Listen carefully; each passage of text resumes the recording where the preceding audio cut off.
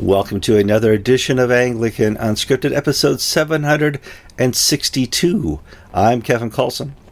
I'm George Conger. Today is September 30th, 2022.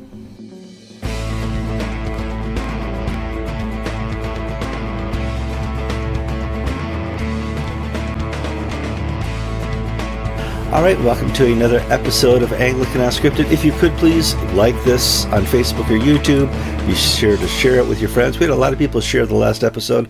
We appreciate that very much. If you want to be part of the show, please go to the comment section and add your comments, news requests, ideas, or just tell us when we're right and maybe wrong. That's what the comment section's for. We have all just watched the news for the last couple of days and watched Hurricane Ian hit the shores of West Florida. And I thought we could talk about that because George and I are both residents of Florida. I'm there part-time. George is on the West Coast full-time. And people have been asking through Facebook and through email, is George okay? Is his wife okay? What happened? We don't have any idea specifically where George lives, and so we thought we could give an update. George, what happened, and how are you guys? Well, Kevin, I want to tell our Anglo-Catholic viewers that my church is the highest Episcopal church in Florida, meaning that we're at 80 feet elevation, and our top of the steeple is about 150, 160 feet. Okay. So high church. We're high church. The hurricane had been forecasted to come ashore in our county, but a day or two before, and so we spent the last few days running around teams from our parish were going around securing homes for some people, helping others evacuate, finding places for people to stay through the storm. So we had pre-hurricane fury of work. Storm came, then the day before it was to come north, it took a turn to the east, came ashore at Sanibel Island, Captiva Island actually, and went across Punta Gorda, Fort Myers Beach, and the south side of where the winds and the water came. What was fascinating here is that we live on Kings Bay, which all of the water was sucked out of Kings Bay as far as the eye could see. It was almost as if there was a tsunami coming. All the fishing boats, the commercial boats were all sitting. All the boats were on the grounded. Yep. Because all the water was sucked out by the hurricane, and all that water was pushed ashore from Marco Island up to Sanibel and north. And then it came ashore, it went across the state in a diagonal. It went over Highlands County. My old parish in Avon Park, the 90% of the power is still out there. The phones are down. But the diocesan youth camp and the parishes in Avon Park, they had the full force of the hurricane's winds and water, 18, 20 inches of rain in some places. Went over Orlando, then it headed out to sea over Daytona Beach. Mm-hmm. Meaning we only had winds in the 30 miles per hour range and only 3-4 inches of water because all the water was sucked south. I spent this morning, you can see how I'm dressed, picking up palm fronds and branches and tree limbs around the church and around the house and helping people get back into their homes. Some people really made sure that no looters would get into their house, which meant they couldn't get back in either. They couldn't find the key. Well, they couldn't find the key, and they nailed this wood over the front door. And so I was there. Father, can you help me take this board off my front door? Oh, I have to tell you something funny. We have one couple where the husband's on kidney dialysis, and they live in a mobile home about a mile from the ocean.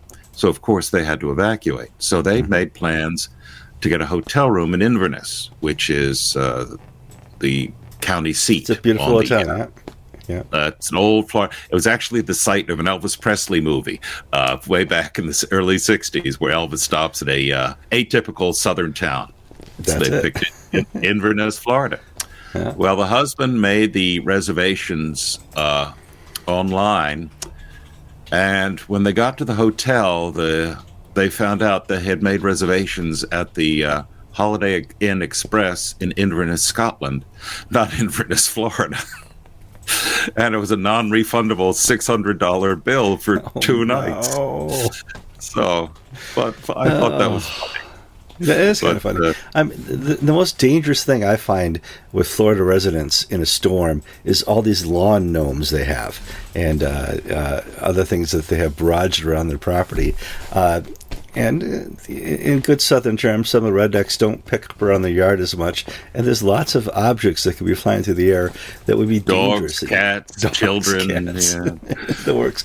Car seats on the front porch. Yeah. Now, in all seriousness, if you look at some of the aerial photo videos that are coming out now, some of the drone footage, I see that Sanibel Island has been largely wiped out. There are some houses in the northern part of the island that remain, but if the further south the drone footage went, you're seeing absolute devastation. So it's not just flooding, it's missing homes. And you're right, there was a 12-foot storm surge where the ocean itself just comes up onto the shore for miles and flooded many areas. And that's why we're seeing all these boats that were in the harbor for years now sitting in people's lawns, and it's just tremendous to see this type of devastation. I know that area very, very well, and in fact, I was a candidate to be rector of St. Raphael the Archangel on Fort Myers Beach, which was one of the barrier islands totally wiped out. This is about 25 years ago. One of the things that we see is that the new building codes work. Mm-hmm. The big, giant, multi-million-dollar McMansions built on Sanibel and Captiva, they're still there. The houses built in the 50s, 60s, 70s, and 80s, closer to the town itself, they've all been wiped out. So the new hurricane, and if you look at pictures of Fort Myers Beach, the condos, which are new, they're all still there, but all between each condo are these little ticky-tacky Florida houses or shops or restaurants, the wooden piers, all that stuff's gone.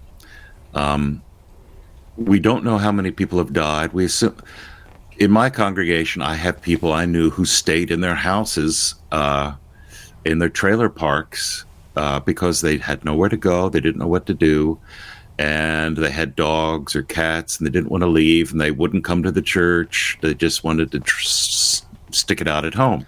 They wrote it out. So they're going to be people like that, and if you have 12 feet of water in a mobile home, you're dead, because this hit, and the Coast Guard and the National Guard, they can't get to you till morning, or until the winds die down. So we will have deaths. And I think the governor said that 17 confirmed at this point, but it'll probably be much higher. I think it will. Right now, they're still in rescue mode. They're not going to go and count the dead until they've assured that everything they could rescue has been rescued. And then they go back into the houses and confirm who's been killed. And then there's people who were in the flood and they died of a heart attack, not the flood. So the coroner has to figure out, what did they die of. So it's something we need to keep in our prayers. And I want to warn people right now, this is the time the scammers come out. You're going to see a lot of GoFundMe pledges and a lot of give to this organization, give to that organization. You need to be very careful about who you give money to in hurricane relief. I would recommend the Red Cross, Anglican Relief and Development, or some Samaritan's others. Samaritan's Purse. Be very careful where you give your money. If somebody pops up with a GoFundMe page and says we're the official Fort Myers hurricane relief, probably not, and your money is going to waste. Be careful. In 2004, our house was destroyed in a hurricane when we lived on the barrier island of Vero Beach. Mm-hmm. And we couldn't get back for 3 or 4 days because the island was closed while they cleared the roads of rubble and turned off the electric, made sure there was nothing that was going to kill you, gas lines or electric lines. And when we got back on the island, what we learned was that the initial damage took the roof off, but it was the mold and the mildew and the corrosion from the water that destroyed everything in the house. So it may have survived the rain, but 4 days in the Florida sun with the mold and mildew of standing water destroys all your furniture, all your clothing, all your books, anything that has any soft materials. And the other thing to remember is that there's always I'm the first to want to go see. I want to get in the car and go look when, that's one of the first things I did when the storm passed. I drove around the neighborhood to see what was going on. And Naples, Sanibel Island, Captiva Island are some of the wealthiest communities in the United States. And what's going to happen is that looters, fortunately, these are islands. And the National Guard and Florida National Guard is out there with their guns to make sure that there's no mass looting. Now, because these are islands, those homes won't be looted. But for the middle-class homes and the poorer homes on the mainland, this is a time when looting takes place. We saw this in Katrina. Now, Florida is a much better run state than Louisiana, and New Orleans, certainly. So we won't see the breakdown and the corruption that we saw there. But it's this time, the aftermath. Today, everybody I've encountered is in a foul mood because for 2-3 days they've been locked up in their house watching Jim Cantore tell them that the world is going to end because of the hurricane, and everybody gets all hyped up. And once it passes, there's a sigh of relief, but the build-up tension of the past few days is extraordinary, and it's exhausting. It's exhausting. And I just pray for those. I pray the tough time. The fear is past, but now comes the loss and the mourning and the anger and the acting out. And these next few weeks are going to be tough on people. It is. It's the mental health crisis after the storm. A lot of people are going to have PTSD after this. And so the next thunderstorm and stuff like that causes even more anxiety. And we see this very often after big catastrophic events. 9/11 caused a whole generation to have anxiety. And so you need to keep that in your prayers as well, and understand that when you're talking to a person from Fort Myers, they may not want to talk about what happened the last week of September. Yeah. Oh, I just pray that I wanted to second what you were saying about the charlatans. They're not just the crooks. They're the people who use these tragedies for their own purposes, whether they're political or financial or religious. I mean, it's too bad Pat Robertson's not around to tell us this is God's punishment for us. Yes. In other words, when Haiti was wiped out by the hurricanes and earthquakes, Pat Robertson would say, well, it's God's curse on them for voodoo and stuff. Hold on a second. I saw many tweets that this is karma for DeSantis passing the Don't Say Gay bill. That there's a lot of horrible, evil people out there who are willing to say stuff that is just absolutely cruel in the time of crisis. But our governor has sent all these illegal aliens up to Washington and New York and Martha's Vineyard. He was getting them out of harm's way. He should be praised. Forethought, yes. Forethought, yes. All right, well, let's move on to the news. Believe it or not, Kevin, there are mean people on the internet. On Twitter, on Facebook, there are mean people. Go figure.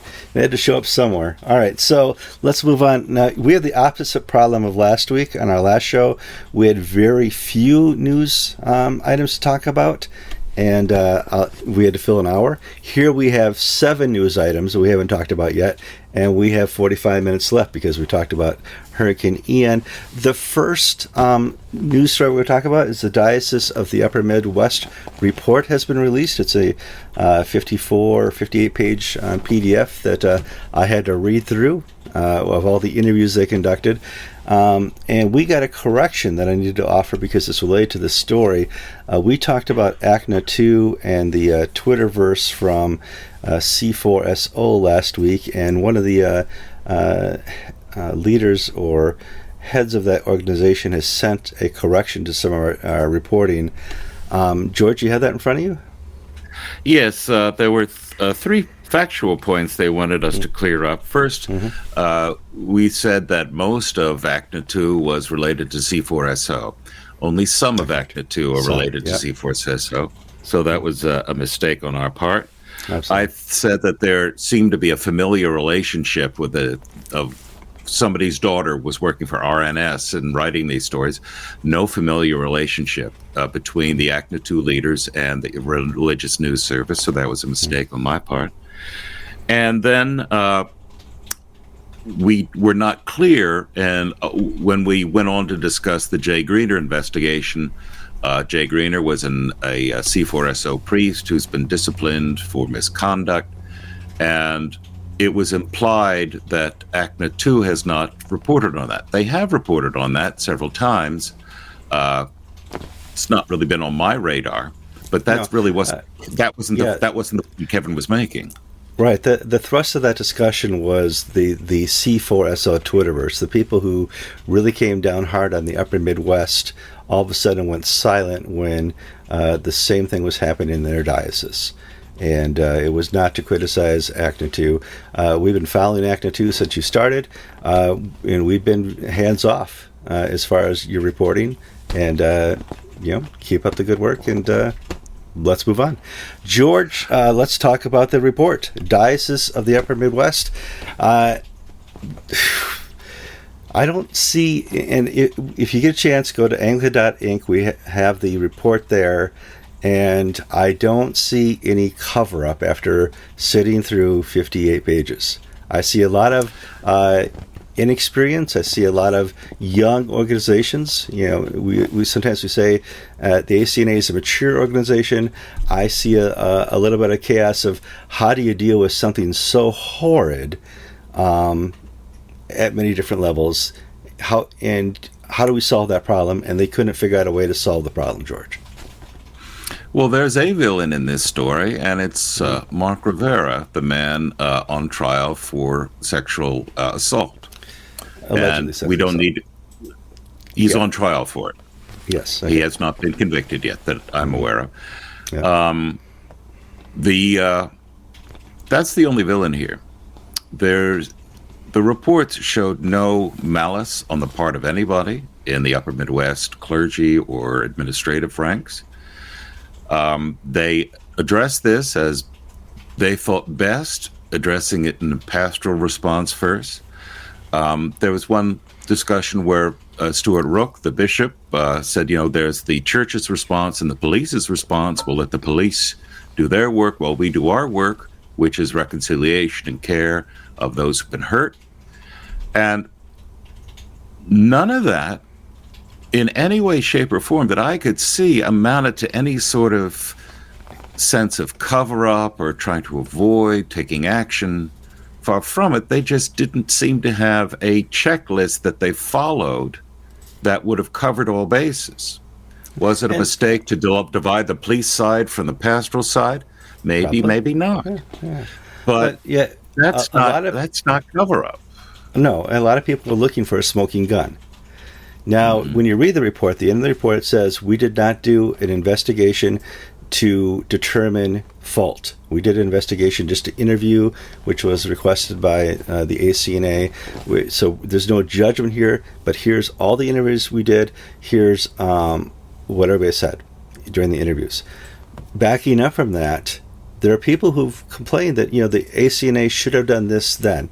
I think some of those complaints are valid.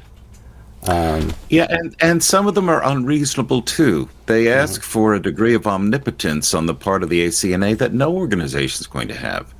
You're never, when you're a victim of a crime and you want redress, there's only so far you can go. And I'm actually in reading this, I've come out more sympathetic to the ACNA leadership in that diocese. I don't think that some of the accusations made against them stand up in light of the facts. Now, I don't know everything. My meeting is based on this report, nor do I see this as a whitewash or an exoneration, where they set out to exonerate. Rather, they set out to find the facts, reported the facts, and I'm just sad that how Satan can use one evil person to destroy a good organization. Yeah. No, but it didn't destroy a good organization. It just brought questions. ACNA is going strong. Upper Midwest will survive this. The greenhouse movement may have to really do some restructuring within its realm. I don't know all the answers to this. I do know that there was no smoking gun here, and I think there is no analogy. Yeah. No analogy to the Roman Catholic abuse cover-up scandal. There's nothing even close to that. There's no sense of we have to protect the clergy at all costs and the people are disposable. Now, I've reported extensively on those things and those sorts of situations in the Episcopal Church and the Catholic Church and other institutions. Nothing like that at all. It's just inexperience and not a clear guidelines that are implemented and followed up. Now, they may have guidelines, but I don't think the degree of training, certainly in my case, I'm in a mature institution and I've got training constantly. So for me, if I have such situations, it's almost second nature. Here's what I do. And my opinion doesn't matter whether it's pastoral or criminal. Here's what I do. And I think in time, that will be the mindset of the rank and file clergy in the ACNA, that they know what to do. There's no judgment call on their part. Here's what they do. Mm-hmm. But maybe it's a function of training. Maybe it's a function of implementation of existing protocols, but no malice that I saw. No. Okay, we talked that one to death. There will be more news about the Upper Midwest Report because this came out on purpose while they're having a conclave here at Ridgecrest, and I would expect some, now that this report's been made, some press releases from both the Diocese of the Upper Midwest and the ACNA. And they may have put together during this conclave a better training on how to deal with this type of thing. Because in this day and age, where pornography is rampant, where broken families are rampant, where just the over-sexualization of our children is rampant, this will happen again. I guarantee it. Next time it happens, what are you going to do? What are you going to do? And I think the ACNA bishops had a great chance to address that here at the conclave this week. Next story. Oh, this is a fun one. The Orthodox are going to lose some hair over this one. Corel says, if you die in battle for Russia, all your sins will be washed away. Wow, George. What? Wow. Oh my! On Sunday, the 25th, Patriarch Kirill of Moscow and all Russia gave a sermon that's broadcast, where he stated that soldiers dying in the Ukraine would have all their sins washed away. Kirill's become a Roman Catholic. He is now. There is no Pope in Orthodoxy. It's just this only applies to the Russian Orthodox, but the Catholic doctrine of indulgences, whether partial or plenary, where you can, by an act or an action, take away the penalty of sin, going on a pilgrimage, doing this, doing that, can remove parts of the things they would have to have washed away in purgatory. Well, we Protestants don't believe in purgatory, therefore indulgences are, they're not on. Martin Luther had something to say about this, and I don't want to get into the doctrine of indulgences, but the Catholics have a doctrine of indulgences. Sure. Protestantism does not, nor does Orthodoxy. Oh, that just changed. That just changed. Orthodox spirituality does not have a doctrine of indulgences because for them, Jesus is absent. When basically, if you do an act, a good act, that does, and then that act takes you to paradise, what's the place of Jesus?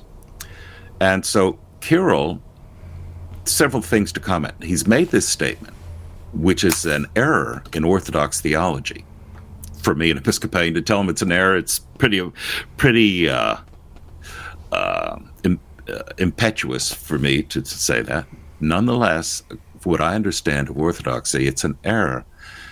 And I think several things are going on here. First, if Putin falls, if Russia fails, Kirill's out. He's so deeply tied himself to the Russian state at this point that there's no backing out. Second, what about all the atheist soldiers who are dying in the Ukraine for Russia? Or the Muslim from the soldiers from the Caucasus and the Chechens? Are their sins washed away? Yeah. In other words, how does this possibly work? How can being... Now, I can understand if he meant to say that if you were a martyr, but he didn't say martyr. He just said all soldiers dying in the Ukraine for Russia would have their sins washed away. Well, he has implied that this is a Christian war, though.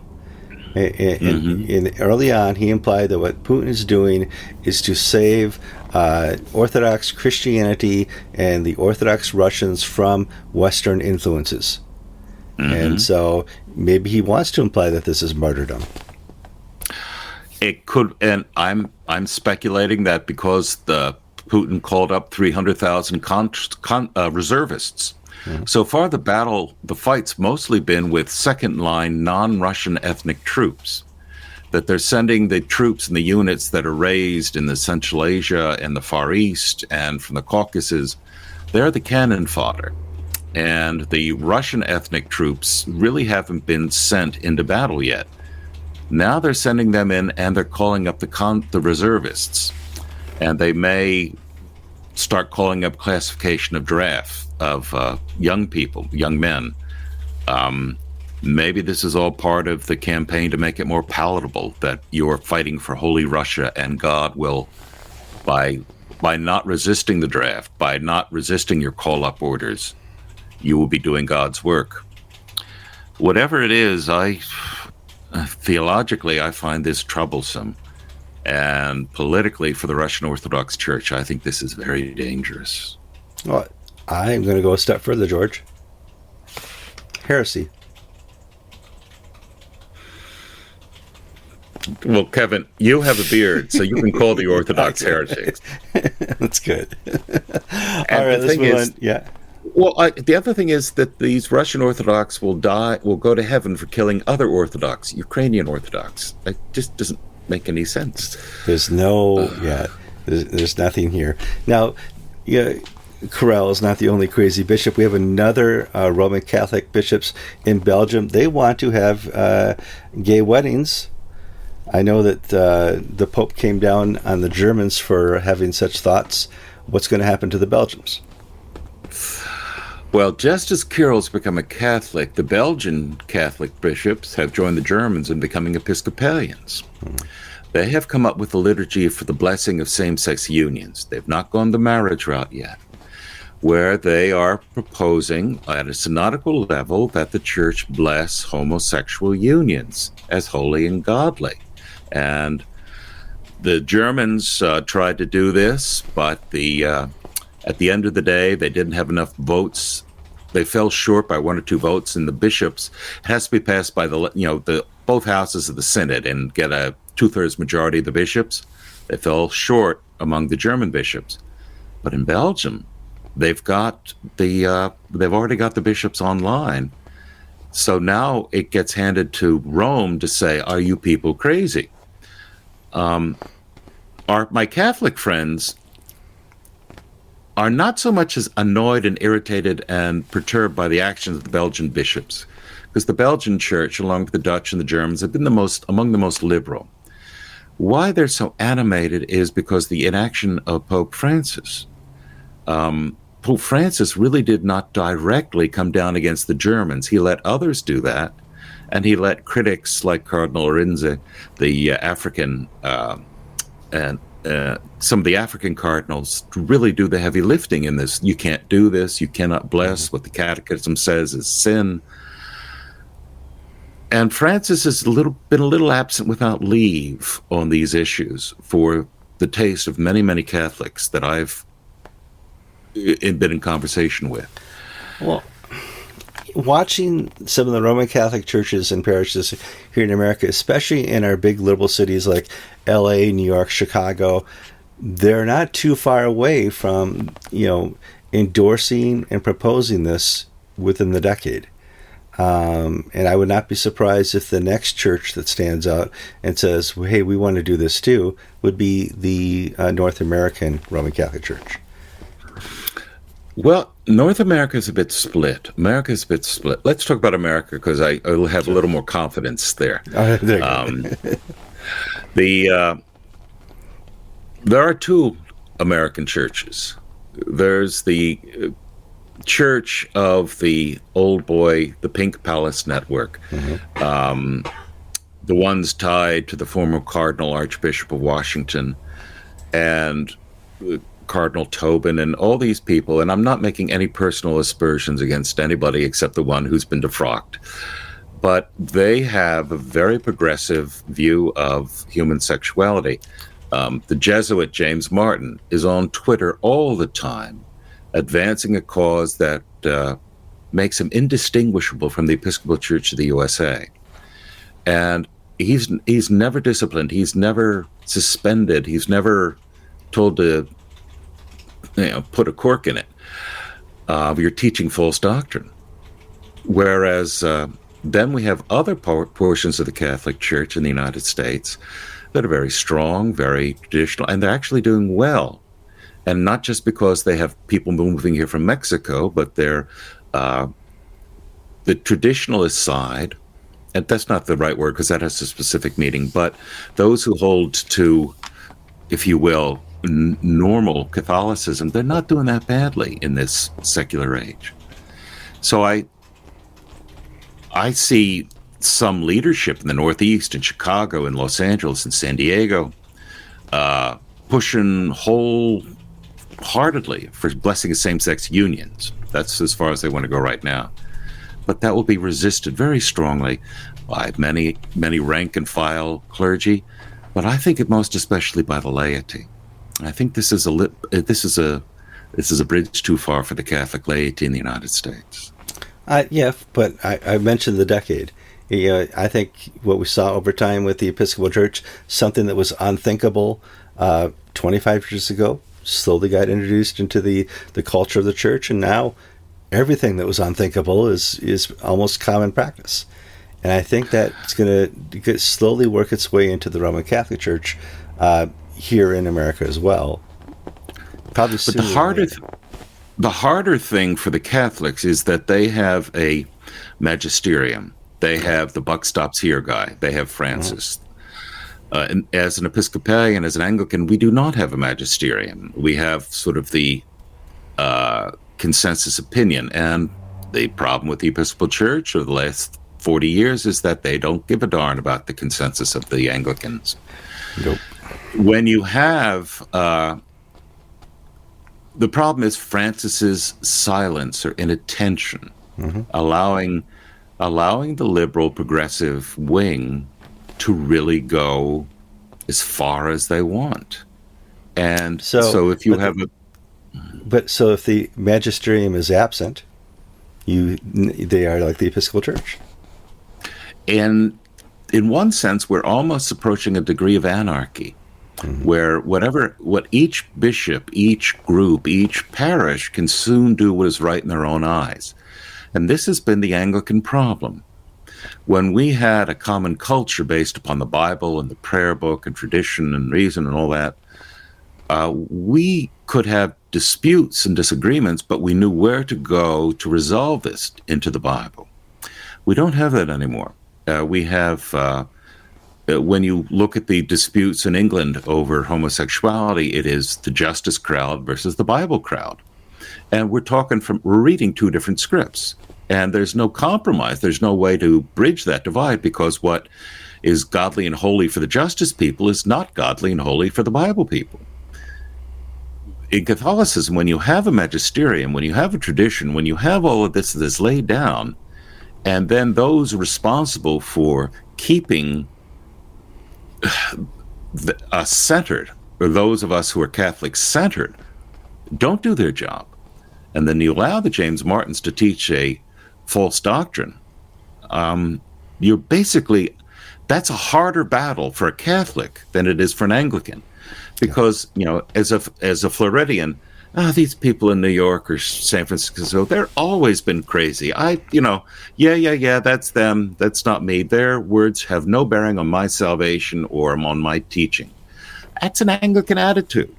We're basically Presbyterians with bishops, as opposed to the Catholic model, which is we're McDonald's, where we're homogenous across the United States, and a Big Mac in Seattle tastes the same as a Big Mac in Miami. But when we start having this regionalization and you don't know what you're getting, that's a harder problem for the Catholics to overcome, in my opinion. Okay.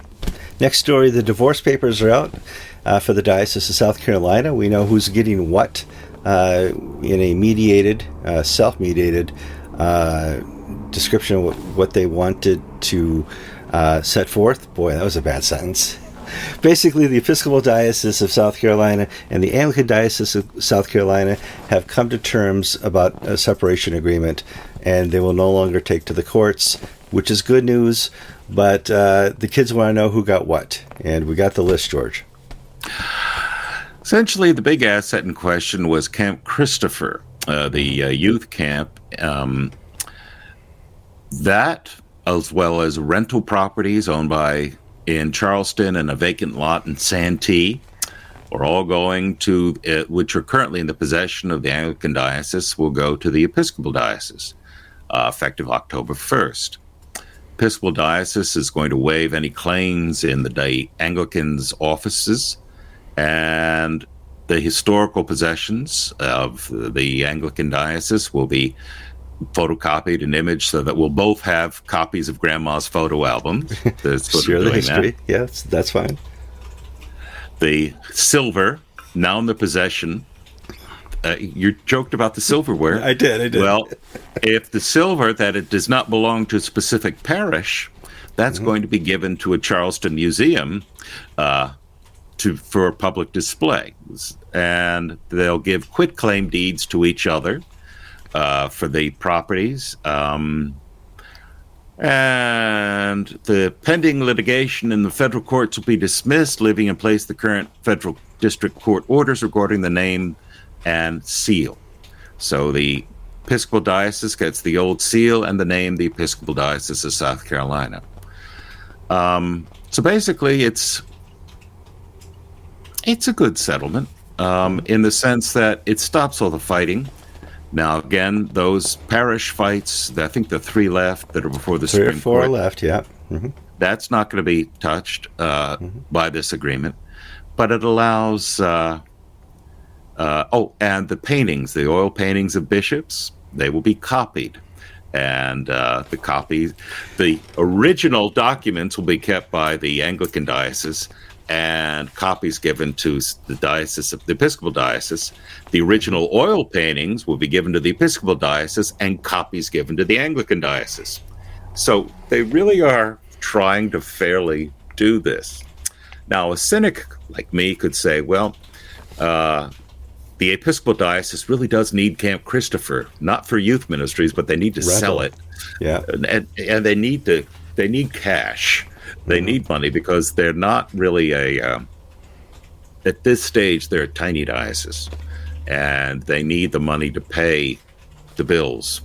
So it's like a divorce where one spouse gets the liquid assets and the other spouse gets the fixed assets. So no, I mean, now that we're at the end, we can look back and say, okay, nobody wins, nobody loses. There was a split. They did the audible thing and tried to divide up the remaining assets because they didn't want to spend the rest of the decade in court. Got it. Smart. Spend your money wisely elsewhere. If the true gospel fills the churches and brings a greater revival to the Charleston area, to South Carolina, this is going to be great because they're not going to be focused on what they're reading in the papers every couple of weeks about the diocese and court. That's very good. And I think it is time to move on. I think both of these bishops saw that. We can do this forever, and they would have if they, or that we can cut anchor and move. And that's what they did, George. My senior warden ex-senior warden, she stepped down last year when her term ended, moved here from Charleston, and she was a member of Old St. Andrews, Old St. somebody. And so she knows the diocese intimately well, and she knows all the players, all the old former players, Mark Lawrence and all this and that, and the interim Episcopal bishops. And her opinion is that the Episcopal diocese and the Anglican diocese really are not going to be competing because they're going against two very different groups, demographics. Old Charleston, old Episcopal, old South Carolina is firmly in the Anglican camp. The New South Episcopal Church, the newcomers, the progressives in the diocese, politically and socially, they're attracted to the Episcopal Church. And the Anglican Church is making a play for the rising, like the church in Mount Pleasant, the huge one. In other words, beautiful, yeah, the soccer mom churches, the Southern soccer moms, that's going to the Anglicans, while the Episcopalians are just basically trying to hold their own. So we really are not seeing a lot of conflict over groups. And the Episcopal Church and the Anglican diocese is making a great push into the African American community. So, the Anglican Episcopal diocese is starting from a much smaller base and is essentially looking to keep those same people and people like them, while the Anglican diocese is seeking to keep its historic following, plus expand into these new areas. People who have been brought up as Baptists, people from the African American community, people moving there from other parts of the country. So we'll see how this plays out. Yeah. All right, our next story. I'm going to skip one of the smaller stories here just for time. Progressive meeting about Living, Love, and Faith report. We got a report from one of our reviewers that they're going to have a meeting, or that it's being offered to them to explain up front that this Living, Love, and Faith report by the Church of England may not be going their way. And I thought we should talk about this, George. Well, Colin Coward, who is a acquaintance, friend of Kevin and mine, published an article on his blog, which we reprinted on Anglican Ink, announcing that 8 progressive organizations were going to meet with a number of bishops on the Living, Love, and Faith Committee to express their views on how things are going and what they want to see to happen. Now, Colin was writing that, I've not seen this publicized, and I'm unsure as to whether I should even announce this, but hey, nobody's told me not to. So he announced this. Now, the meeting, I think the meeting may take place tomorrow, the 1st of October. I don't have it in front of me. Yeah. But what I find fascinating is that there seems to be a pattern here in the Church of England. At the Lambeth Conference, we had these pre-conference papers, resolutions. Yeah. And the one on human sexuality had the statement that we're going to basically either affirm or say we need to study more the Lambeth 110, which caused the liberals to go ballistic. Bananas. We didn't know, this is terrible, blah, blah, blah. And they demanded and got a meeting with Justin Welby and with Tim Thornton. Not Justin Welby, with Tim Thornton, Bishop Tim Thornton, and got all the papers changed to reflect their concerns. No conservative option was given. In other words, the conservatives were not able to have a meeting. Well, now we're saying the same thing, except in Living, Love, and Faith. The liberals, progressives, are being given an opportunity for a private sit-down with the leadership, but it doesn't seem that Sam Margrave, a member of General Synod, a conservative who's contributed to Anglican, and says, why aren't we being asked to do this? Yeah. Why the lack of his point is the lack of transparency and the lack of balance.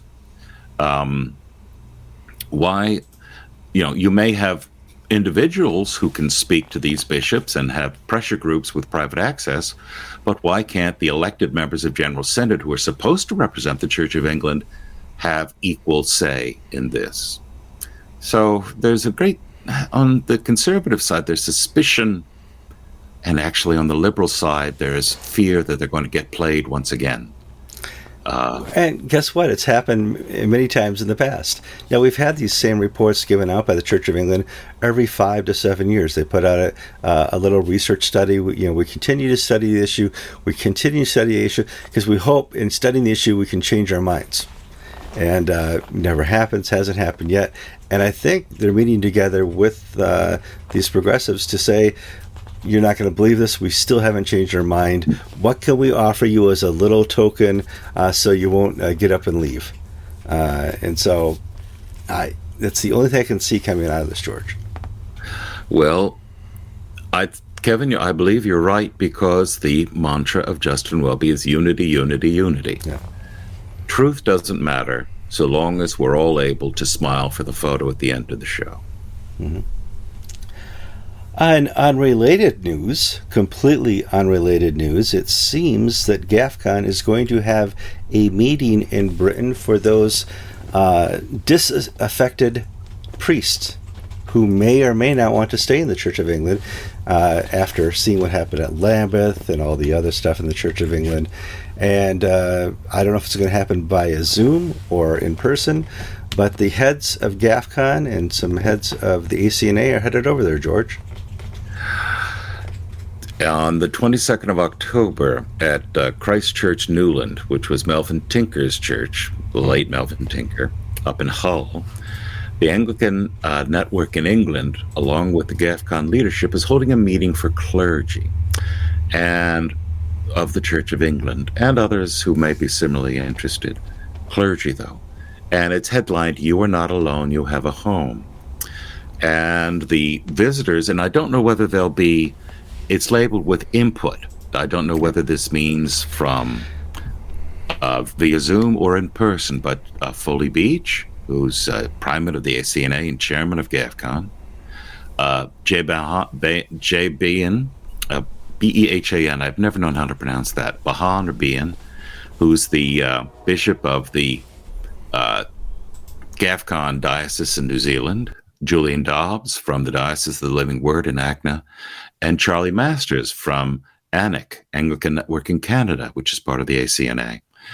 They are all going to give their perspective. And in some ways, this is a Hope in the Future conference, except it's closed. There's limited seating. Tickets are free, but I don't think they're going to let any Tom, Dick, and Harry in to disrupt or whatnot. I remember going to the Plano conference and sitting with David Booth Beers, who was there taking notes and seeing what Bob Duncan was saying and everything. Booth Beers was the former chancellor to the presiding bishop and the lawyer for the Episcopal Church through all this stuff until his death. Now, this is, and also the ANIE is also going to have a consecration of their 2 new bishops. We don't know their names yet. And these guys may be there to be co-consecrators. Mm-hmm. But what is, I think, is important is that what ANIE is doing, and I'm glad GAFCON is taking a lead in this, is saying there are options, alternatives. If you cannot take the Church of England anymore, we are here. This is the point that they're trying to make. And we'll see if this is infectious and causes people to join or not. Well, in GAFCON, too, at the end, Peter Jensen got up and said, we're going to go take the shores of England. We're going to retake Anglicanism and provide an alternate to the Church of England. And that went over like a lead balloon, because people there in the Church of England were still willing to give Justin Welby and the leadership of the Church of England the benefit of the doubt. And I think over time now, they're seeing there really is no way forward, because unity is the God and not God the God. And here we are now with, I think, a really good portion of disaffected clergy willing to entertain what Archbishop Foley Beach has to say, willing to entertain what GAFCON may provide. Where before, 5 and 10 years ago, not time yet. Let's give Justin a chance.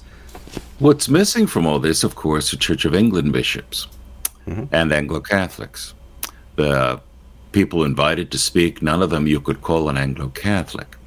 Now, people in the Anglo-Catholic movement in the UK say, well, we do have the society, and the society bishops are our leaders. That may be true, but I know of two of the society leaders who are non-celibate homosexuals. They're not pulling you guys out of the Church of England because they're who they are. And Forward in Faith UK has basically morphed into an affirming Catholicism group. It's very different from Forward in Faith in the US. So one of Gavin Ashenden complaints 2, 3, 4 years ago was that this is not the lifeboat doesn't seem to have any seats for the Anglo-Catholics, and which is, I would say, is one of the reasons why Gavin jumped to Rome, but not to the Ordinariate. Maybe it would have been, in my opinion, to have had a Jack Eicher go or a Keith Ackerman be there to give an Anglo-Catholic, clear and precise Anglo-Catholic viewpoint. I think that would open it up to many more people in the Church of England, because it's just shooting for one party, evangelical party, isn't enough, in my opinion. Yeah, I agree with you, but one of the problems, and all the Anglo-Catholics I know from Britain are more liberal in many different ways than the evangelicals, and stay maybe 3 or 4 of them. I can see the trouble, and this is a trouble that existed for generations. It's not going to be solved overnight. Yeah, that the Anglo-Catholics believe the evangelicals betrayed them over the women's over women bishops in the General Synod. So there's a lot of hard feeling and traditional distrust. When I was a priest in England, I was an American in England. I wasn't by any means part of the English world. But I was invited to a meeting of reform, and I went and I wore my collar, and I was the only one wearing a clergy collar, and they all thought that I was some, super Anglo-Catholic, because even though I don't consider myself that, but Bob Duncan is looked upon as being an evangelical, is looked on differently by evangelicals in England than he is in evangelicals in the United States, because the borders, the party lines are so fiercely drawn on second, third, fourth order issues like whether or not you wear a clergy collar. There are generations, and then of course there's the old boy system that has blown up under Jonathan Fletcher and John Smythe, that still hasn't rid itself completely from the evangelical world. All right, we got time left. Last week I kind of referred to the story about a pro-life activist who was arrested by the SWAT team from the FBI, and a lot of people took interest in that on Facebook that I was going to talk about it. Well, let's talk about it, George. Here in America, we currently have one-party rule with the Democratic Party, and a disassociated president who gets lost when he gets on stage. I think when I mentioned before that the Christians have lost the benefit of the doubt, everything Christians stand for has lost the benefit of the doubt in society. And when something like this happens, I would have expected 20 years ago, 15 years ago, all this outrage from the media. The media here just covered as a factual event. Some mean, violent, horrible pro-life activist was rightfully arrested by the SWAT team of the FBI, is the USA Today story. I'm kind of enhancing that a little, but things have really changed, George. It's a very frightening story. A Catholic layman, married man with 7 children, who's been involved in the pro-life movement. Mm-hmm. He and his son, I think it was a young teenage son, were part of a lobbying group outside an abortion clinic, handing out flyers. And an abortion activist attacked his son, and he shoved the abortion activist. The man called the police on them, and the local police in Philadelphia, mind you, is led by one of these Soros prosecutors who is quick to politicize justice. The Philadelphia police said there was no case there. A civil suit was filed for assault by the man who was shoved, and the courts in Pennsylvania dismissed it. Well, the FBI in the Eastern District of Pennsylvania, on their own, the Eastern District of Pennsylvania Attorney's Office, federal courts, on their own, took it to institute a prosecution under these laws that makes violence in front of an abortion clinic a crime. And this man was notified by this, and he, as an attorney, agreed to surrender himself, but the FBI said no. And the FBI sent 2-3 dozen heavily armed officers with automatic weapons and flak jackets and helmets to his home, arrested him in front of his children, and hauled him off for a case that has been twice dismissed in state courts. And he is now facing up to 10 years imprisonment for shoving a man who assaulted his son. And he is being defended by by one of these Christian legal organizations, but this is just abhorrent. Nobody's been arrested by the FBI for the 50 attacks on churches and abortion clinics since surrounding the abortion ruling. Nobody's been arrested, and here's one guy who is being arrested for something that's been dismissed twice by the local courts in Pennsylvania. The politicization of this is a step so far beyond. This is evil. This is evil. We have a corrupt and broken government who uses the laws and the a weaponized police to silence political opposition. Remember Elan Gonzalez? Oh yes, and the boy who floated over from Cuba. So, just bringing up a little recreation, Kevin, you're just being so outrageous. There's no way the media years ago would have been mad if the FBI raided and sent the SWAT team in and just overreacted to everything. Well, Elan Gonzalez, the Cuban migrant who floated over on a boat and had a foster family here, it was in Florida, I think, right? Miami, Little Havana. Yeah, got involved in a court case where they did not want to send Elan back to Cuba, and the courts eventually came around and said, well, you have to send him back. Well, to enforce that, I forget what her name was, the head of the FBI at the time, sent Janet Reno. Janet Reno, that's her name, sent the FBI SWAT team in the dark of night, like at 10 o'clock or 11 o'clock, bang on the door, broke the door down, broke 2 or 3 of the main windows to get in, and they found little Elan in a closet saying, I don't want to go. Well, what did the press do then, George? Who lost her job over that? I don't remember. Yeah. She didn't lose her job. Yeah, I thought she resigned early because of that and what happened with David Koresh. Another wonderful FBI raid. Yeah.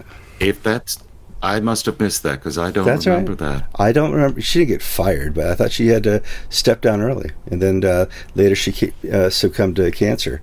But the FBI has done this in the past, and they were corrected by the media for it and by society at large. They said, no, we're not going to do this. This isn't who we are. So now it's who we are, George. All right, that is exactly 1 hour. I'm Kevin Carlson. And I'm George Conger, and you've been watching episode 762 of Anglican Unscripted.